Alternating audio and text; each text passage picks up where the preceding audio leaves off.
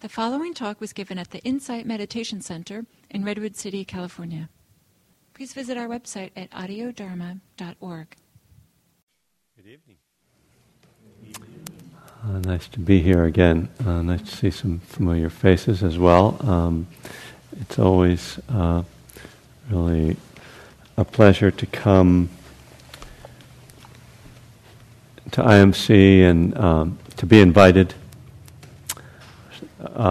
Whenever I've come to teach here, Gil has invited me personally, and that's really an honor. I was thinking about how Jack Kornfield doesn't call me up to come to Spirit Rock, so I do teach there, but they just have a regular scheduling person, so it's nice to have the top man, contact you and bless you and all that. I wanted to mention, and I think one of the reasons that Gil invited me to come this week is because I'll be teaching or co-teaching a day-long retreat on July 31st, which is a Saturday, obviously the last day of the month, and it's on Buddhism and the 12 Steps. And I'm co-teaching with Stephanie Tate, who leads a group in San Jose, a Dharma and Recovery group. So we are going to be working particularly with the Brahma Viharas, the loving kindness, compassion, sympathetic joy, equanimity, and talking about them as kind of their healing qualities in relation to recovery from addictions, the range of addictions. I also will say that I brought a few of my books. This is my new one. I put them over there by the free books, not to be confused with the free books. If you must, that's your choice if you want to take one. But there's a little envelope with the you can slip in money or checks or your firstborn or whatever you think is appropriate. And actually, this is all the prelude, sorry. The subtitle of the book actually changed, I guess, since that bio. The book is called A Burning Desire, Dharma God and the Path of Recovery.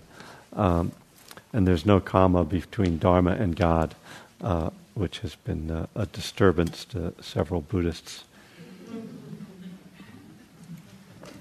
But I'm not going to get in so much to the recovery topic tonight, partly because this group didn't come for that necessarily, although it does tend to slip into my talks, whether I like it or not. But I'd like to talk tonight about stories.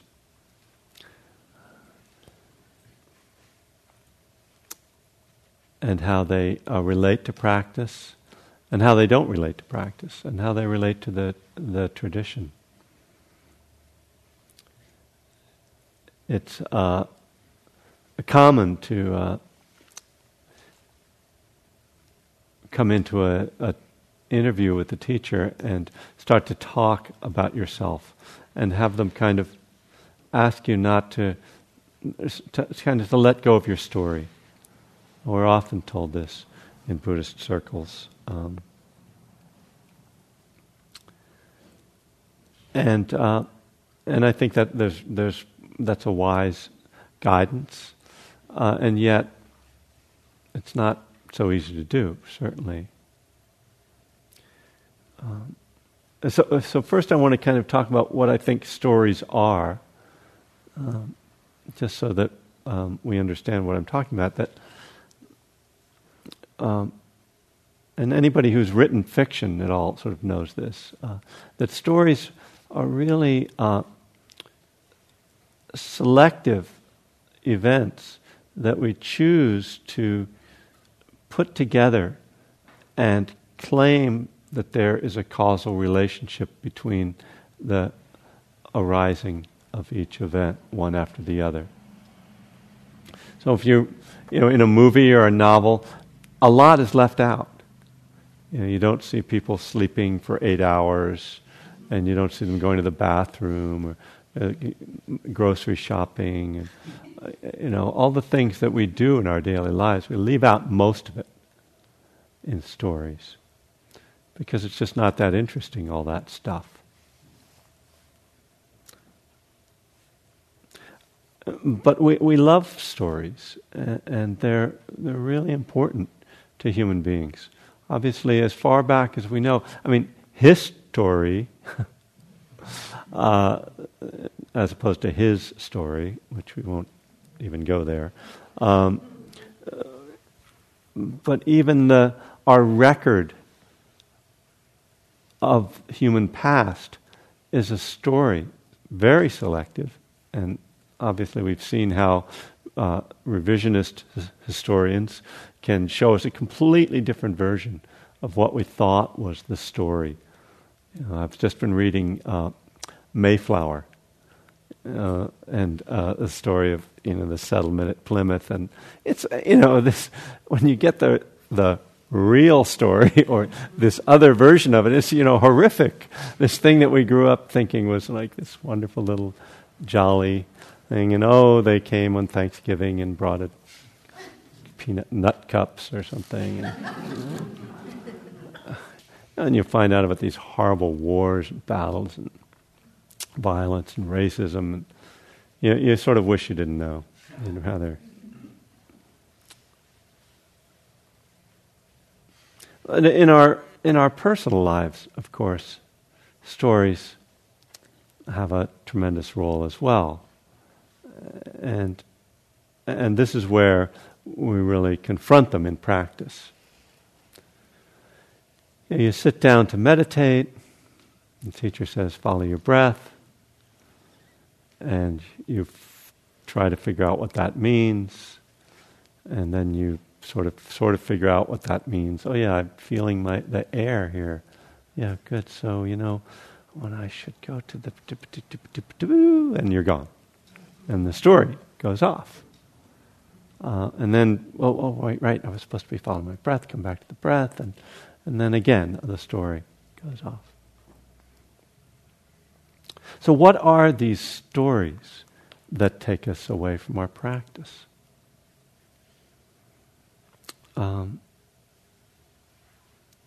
Well, again, they are sort of selective collections of events to some extent, which we choose to, and I need to expand the definition of story to say that we choose to give meaning to this selection of events. And particularly in our own story, we give it meaning. It tells us something about us, gives us information. And when I would say, if we have not explored stories, if we just accept them, we also believe them to be true.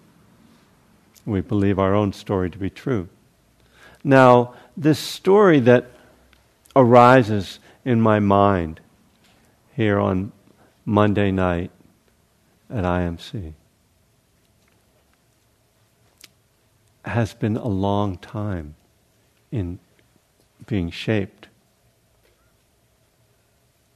It has its roots in childhood relationships. It has connections to my genetics, my DNA.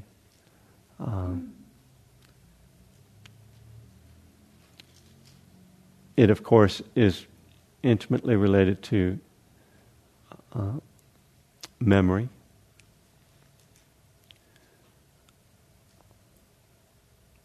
It also is connected to what we could call personality, or the kind of tonal quality of our personality, whether we incline toward the positive or the negative. So that something arises in the mind, and it has a great deal of evidence behind it as far as we're concerned, which is why we believe it.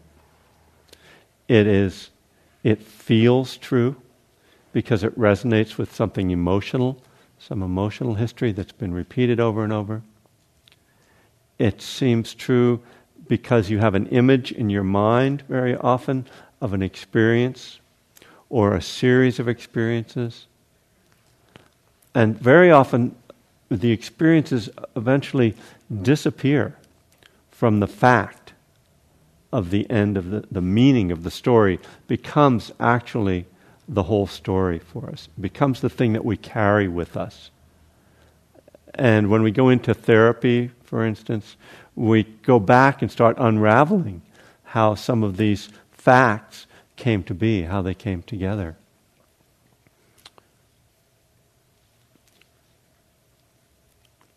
I recall when I was 18 or 19, I was playing the guitar, and by then I was a fairly good guitarist. I'd been playing since I was 12, and really probably playing virtually every day over those years. And I remember saying to someone something that I had believed for a long time. I said to them, and I'm sitting there finger picking some, blues lick, fairly complex thing. I don't have much manual dexterity. And they looked at me and said, "What are you talking about? Look at how you can play the guitar. Think of how much manual dexterity that has." Well, I had this memory. And I don't even know now if it's a memory or if it's just a dream of having been told by my father when I was 5 years old that I didn't have good manual dexterity. Seems like a strange thing for a father to say to a 5-year-old. But, I don't think I have to say my father was particularly strange to say. Fathers can say strange things. I am one now, and I'm sure there's things that my daughter will remember that I wish I hadn't said. But it was so patently absurd that there I was acting out the opposite of this fact that I believed, that was a story that I'd carried with me, unexamined.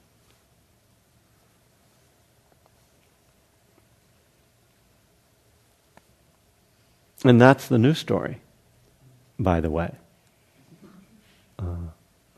That I once thought this, and then I learned this. Then there was this other experience. But the truth is that I still feel that way. I still feel that I don't have much manual dexterity. I have learned that what I probably lack to a degree is actually patience. Because what I recall the comment was about from my father was about putting together some model. And that's, if you saw me trying to put together my grill from Home Depot, you would see that there's something lacking. There's also something spatial. But anyway, it all gets so, complicated.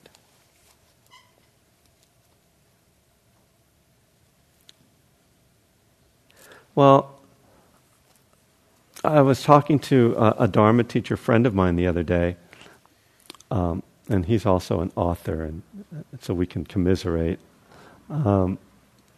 He said, well, and there's really nothing to write about anymore. No Dharma books to write, because it's all been written. And this was shortly after he told me that he had recently done a performance. This is Wes Nisker. I won't pretend it was I have to hide his identity. He had recently done a performance at Berkeley Rep, the Berkeley Repertory Theater, where they had asked him to bring in more of his personal story into the performance. So when he said this about there's no Dharma to tell anymore, Dharma books to write anymore, he said, well, that's why they want stories, because all the technical stuff has been told, but people love stories. Stories give us the sense of meaning. On the personal level, on the national level, on the cultural level. The teachings of the Buddha, if you read the suttas, they are stories. They are stories of the Buddha's time and events that took place, and much of the time the Buddha is either telling a story, or it's a situation which is being described in the sutta, or he often creates kind of images that have narrative elements to them. I was on a retreat with Lee Brasington a couple of weeks ago, and I don't know if you're familiar with his teaching. A wonderful teacher, and he has a pretty amazing mind. That he recited one of the long suttas from the Digha Nikaya. It's called the Long Discourses of the Buddha. He recited it, which took about 30 to 40 minutes. And it was really like the oral tradition. I mean, this is how this was all passed along. And it was this great sutta in which there's really some drama in it, and there's some backstory that he filled in, and the group of us, 30 or so retreatants, I was sitting in the back and kind of looked around a little bit, because my sense was sitting on the edge of my chair, even though I knew the sutta, that it was just the drama of it unfolding and being told. You really could feel that kind of ancient, primal quality sitting around the fire with the elder telling the story, the cultural history. But one of the things that I noticed as he was telling the story was that when he got out of the narrative elements and into the more technical Dharma elements, it got more boring. Because it wasn't a story then. It was like, the 5 hindrances, the Eightfold Path. Okay, let's get on. What happens next?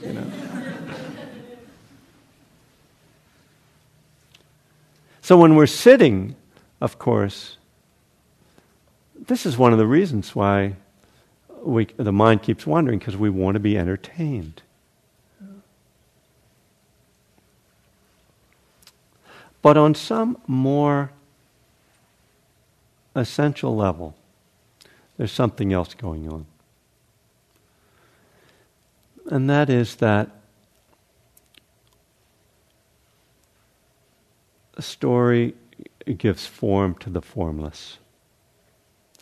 And the formless, yes, it perhaps can be boring, but it's more frightening. And this is, I think, getting to the primal reason why we create stories, why we create meaning. All there really is this moment.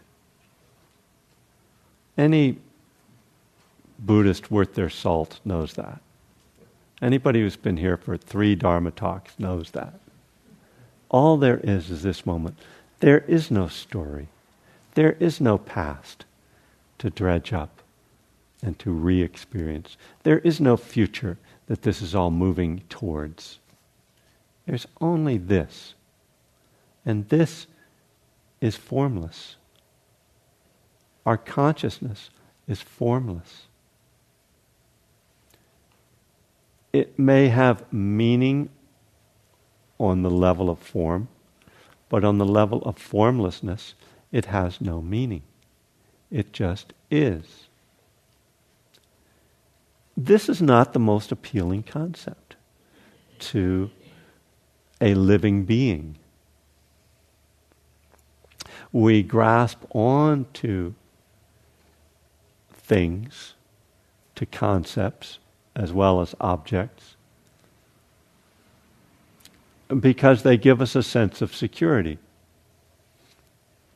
There is a stage in what's called the progress of insight, one of the process of moving, we could say, moving towards enlightenment.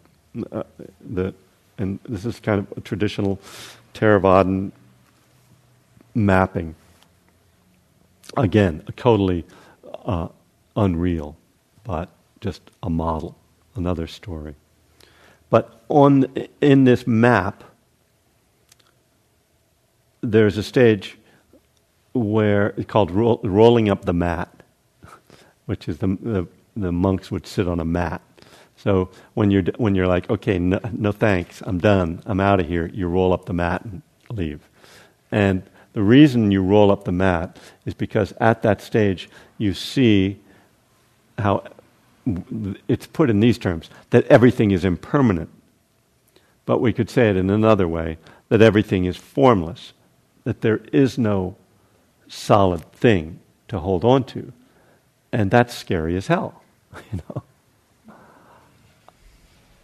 We're, in so many ways, in a constant process of trying to make solid and make real everything around us. The most, essentially, ourselves, to create our own sense of identity. And yet, once we are prepared for this stage, this rolling up the mat stage, it's really okay.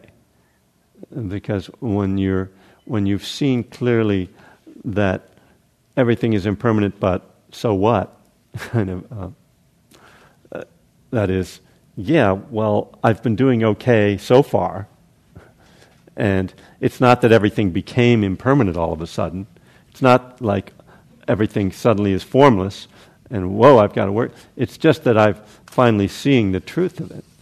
So if we're prepared for that, which is what a lot of practice traditionally is to prepare you for the different realizations. If you're prepared for it, it's actually tremendously freeing. Because this is what the Buddha was telling us, that actually the problem isn't the formlessness.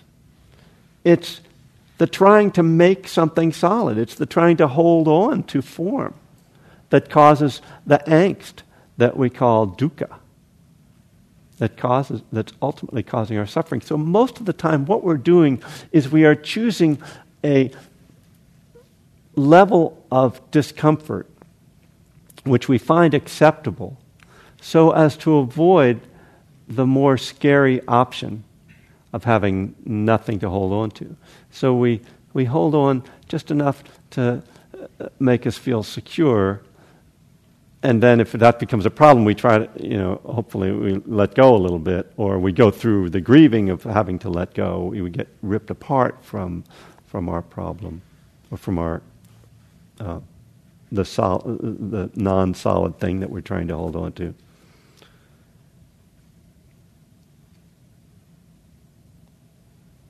But when we go deeply into practice and come to this place where we actually taste that formlessness, one of the things that becomes apparent is that most of the time we're actually in formlessness. We just don't notice it. This is what, maybe not most of the time, actually. I don't have statistics on it. But this is what Ajahn Buddhadasa called little nirvanas. He said that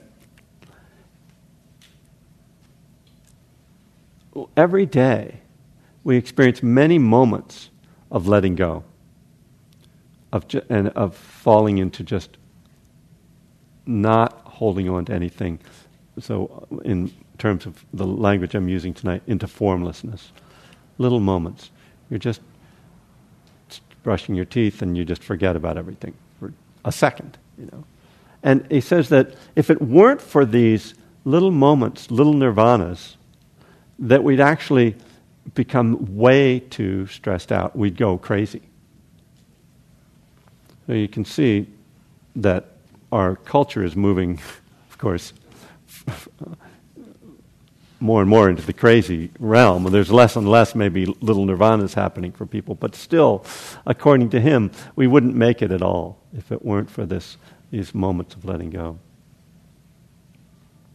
So this is actually the place, I guess, I didn't realize it as I was preparing this talk until I was about halfway through, that this is the place that I was working with on this last retreat 2 weeks ago. And seeing that every time I simply stopped thinking, as you get to do a little bit more on retreats, every time I was just in my body, just in the present moment, that I was in this formless realm. There was no I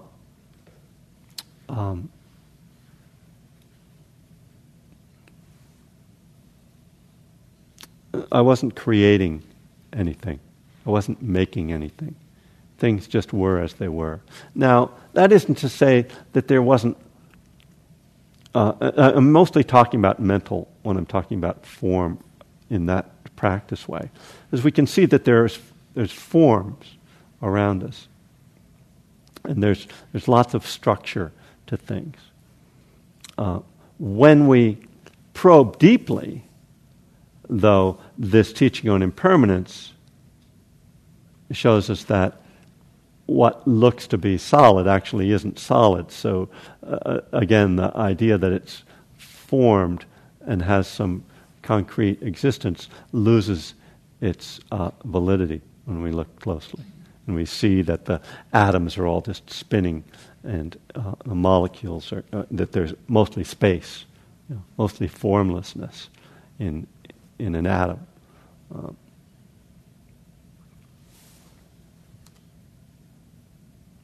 So, where does this leave us? One of the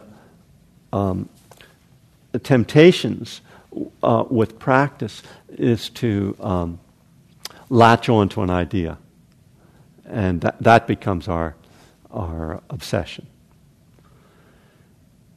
Let me say that another way that I can frame what I'm talking about is the relative and the absolute. So form is relative and formlessness is the absolute.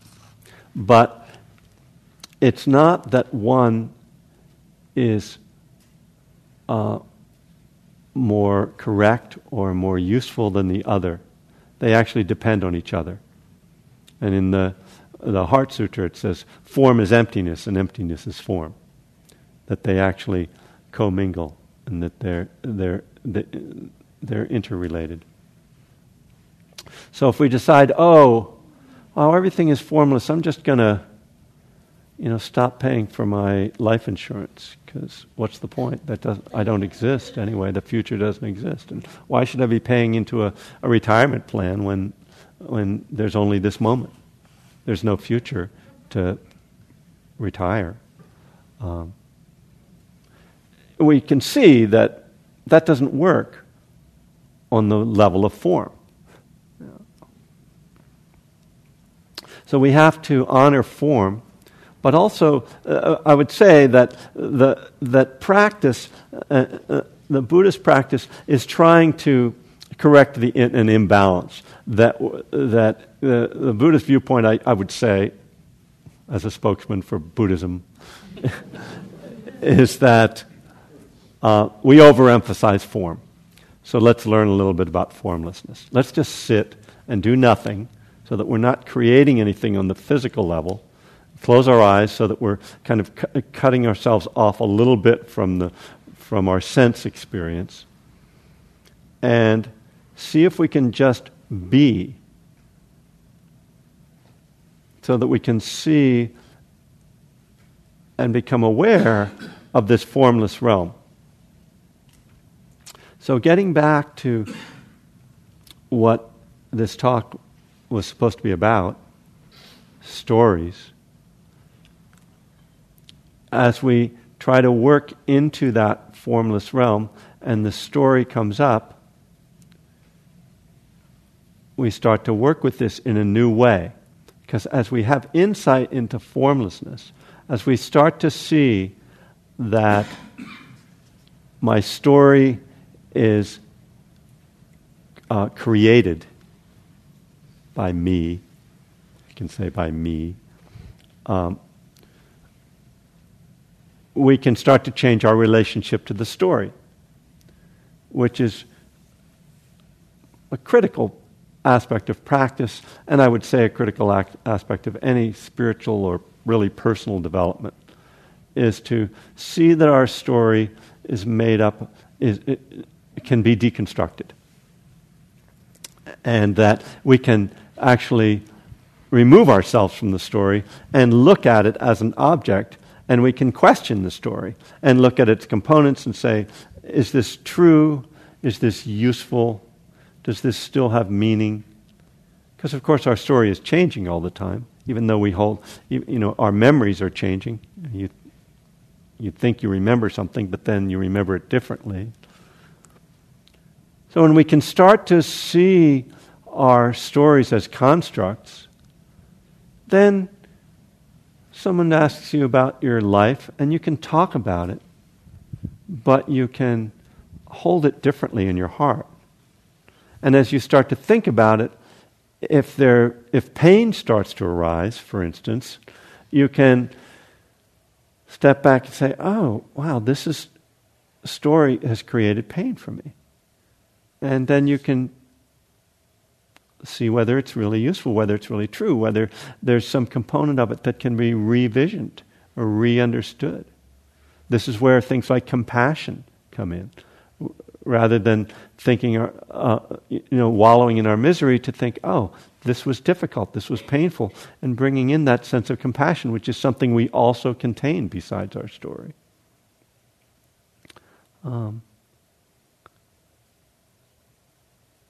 So the idea ultimately is to learn from the story, see what's useful there, and then to let go of what's not helpful. When I was working on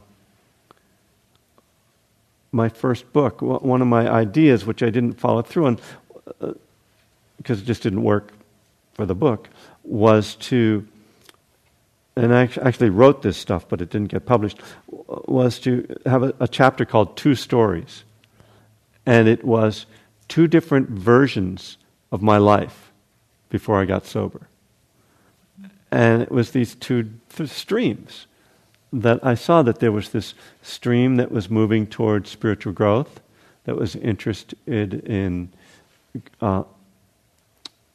becoming a better person, becoming a wiser person, finding my way in the world. And then there was the part of me that was just seeking after pleasure, that was addicted to drugs and alcohol and other things. And they were kind of two different versions. And before I got sober, I believed more in the one that was about the spiritual growth. And then when I got sober, I started to see that there was this other story. Oh, I could also tell it like this. After a while, I realized that one of the things that people do in recovery very often is they start to so emphasize the addiction story that they lose the fact that actually something brought them to recovery. And it wasn't their addiction. Yeah, their addiction was the suffering that motivated them, but the thing that motivated them to change, to grow, was something else that was very often going on. So people have, and when we neglect one aspect of the story, we see ourselves as, oh, I was bad then, now I'm good. And we throw away all this time of ourselves and sort of stigmatize ourselves. So in these ways, we can start to take apart our own story, and rather than be a victim of it, we can use it as a gift to ourselves and to others, and to hold it lightly, even as others may project onto us who we are. I mean, an author, Jim read my bio, right? Well, I wrote my bio, Nobody does that for you at the publishing company, And you have to get into this weird role. Okay, you've got to make it sound really professional, and like you have done all these things, and and it's got to be in the third person for it to sound authoritative. And it's just a story, a convenient story that goes well in the back of the book that will hopefully make you want to buy the book. It's not true. It's not true. It's just a story.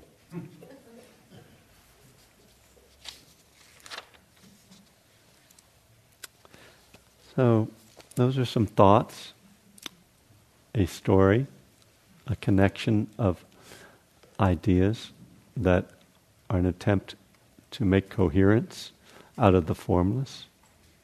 I hope it's of some help. That, as Ajahn Amaro says, take what's useful and please leave the rest behind. Thank you.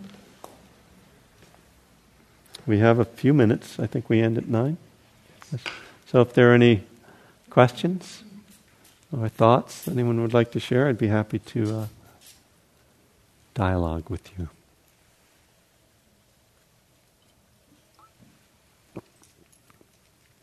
And it can be on anything. Yeah. Oh, you're going to give her the microphone? Very good.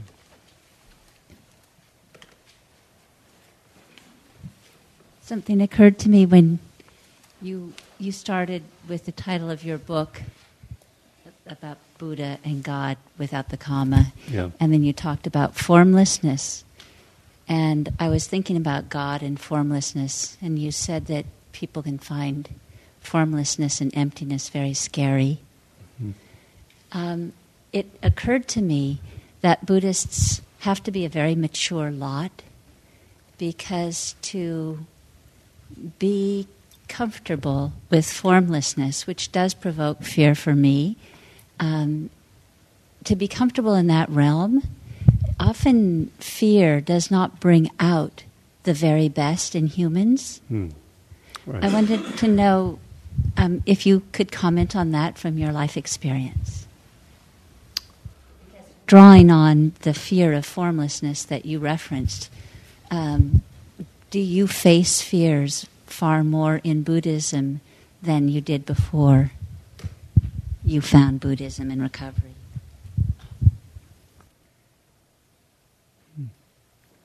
I don't know. It's hard to remember. I've now been officially practicing Buddhism for half my life, and that everything's a little fuzzy back there. But I can certainly talk about that relationship to fear. That what I see is that that fundamentalism of all sorts is rooted in fear is fear of the unknown, and so fear of the formless in the language we're using tonight. I think that when I came to Buddhism, I was grateful for the don't know mind, because it actually explained a lot more than the things, the forms, which had all broken down. And as you say, I agree, but we're all going to pat ourselves on the back. Yes, Buddhism is the best thing.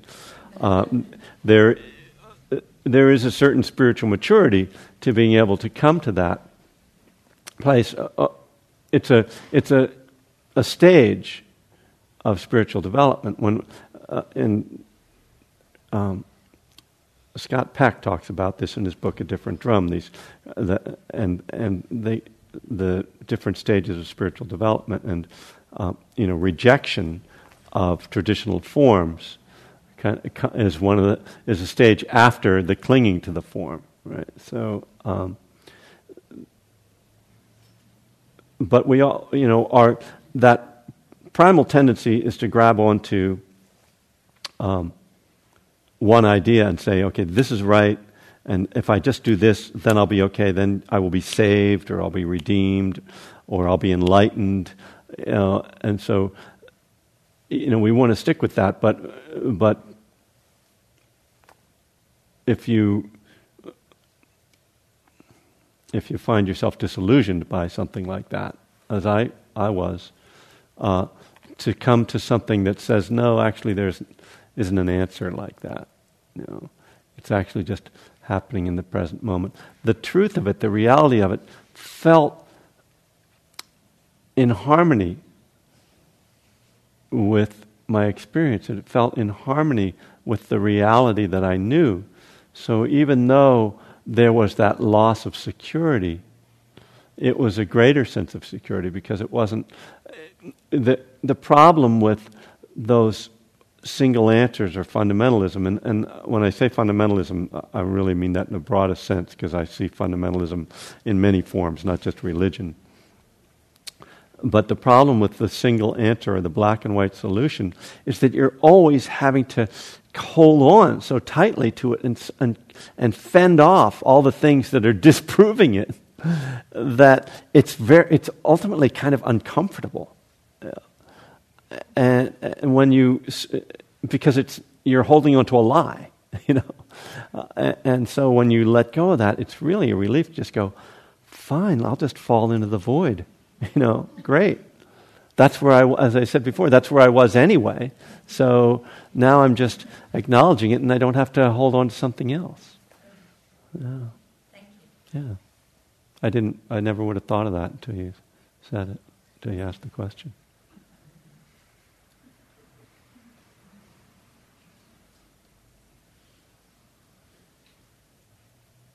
Yeah.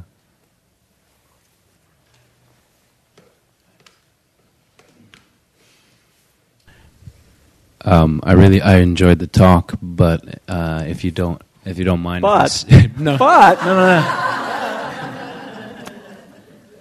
Go ahead. You'll see what I mean. If I may steer it back toward addiction for just a minute, and I don't suppose there's an easy solution to this. I don't even know what question I'm about to ask, but I do know that there's someone in my world, a young person who's experiencing drug addiction, and it seems to be escalating and going from softer to harder, and then the various behavioral problems associated with that. And I see this person surrounded by a constellation of people trying to help him.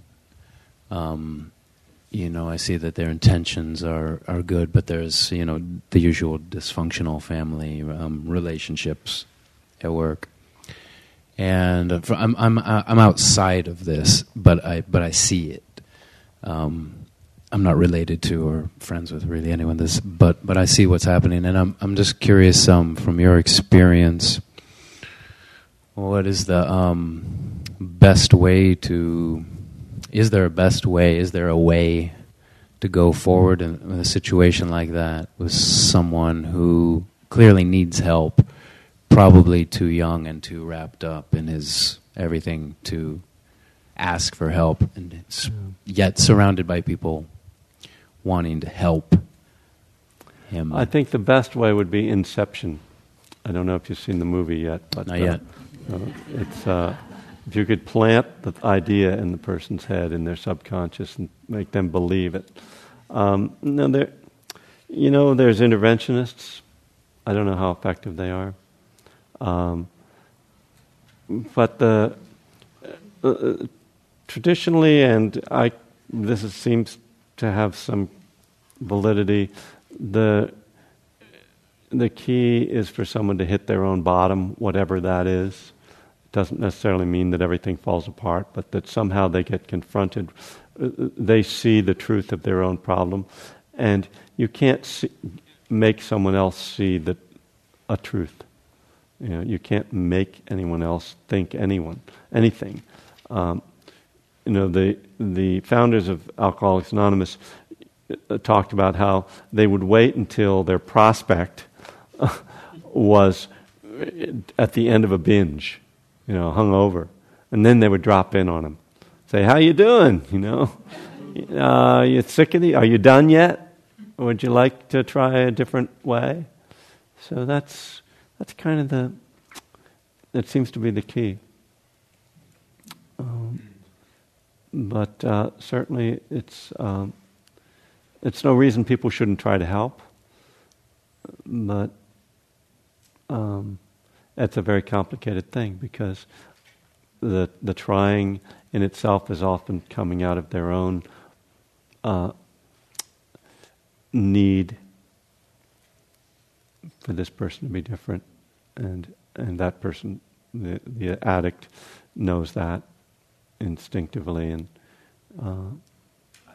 an easy answer. It's just hard to watch a car crash. And, it is. It's very painful, and I get regular emails about them.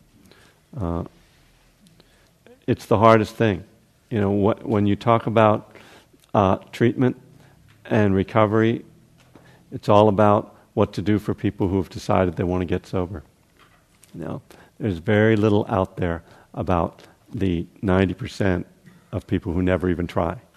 That's the problem that nobody seems to have an answer for. So we have fortunately run out of time, so there won't be any more questions like that.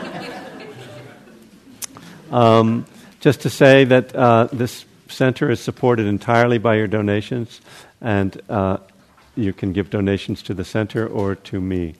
So anything is appreciated, and I will not keep you any longer, but may all beings be free from suffering.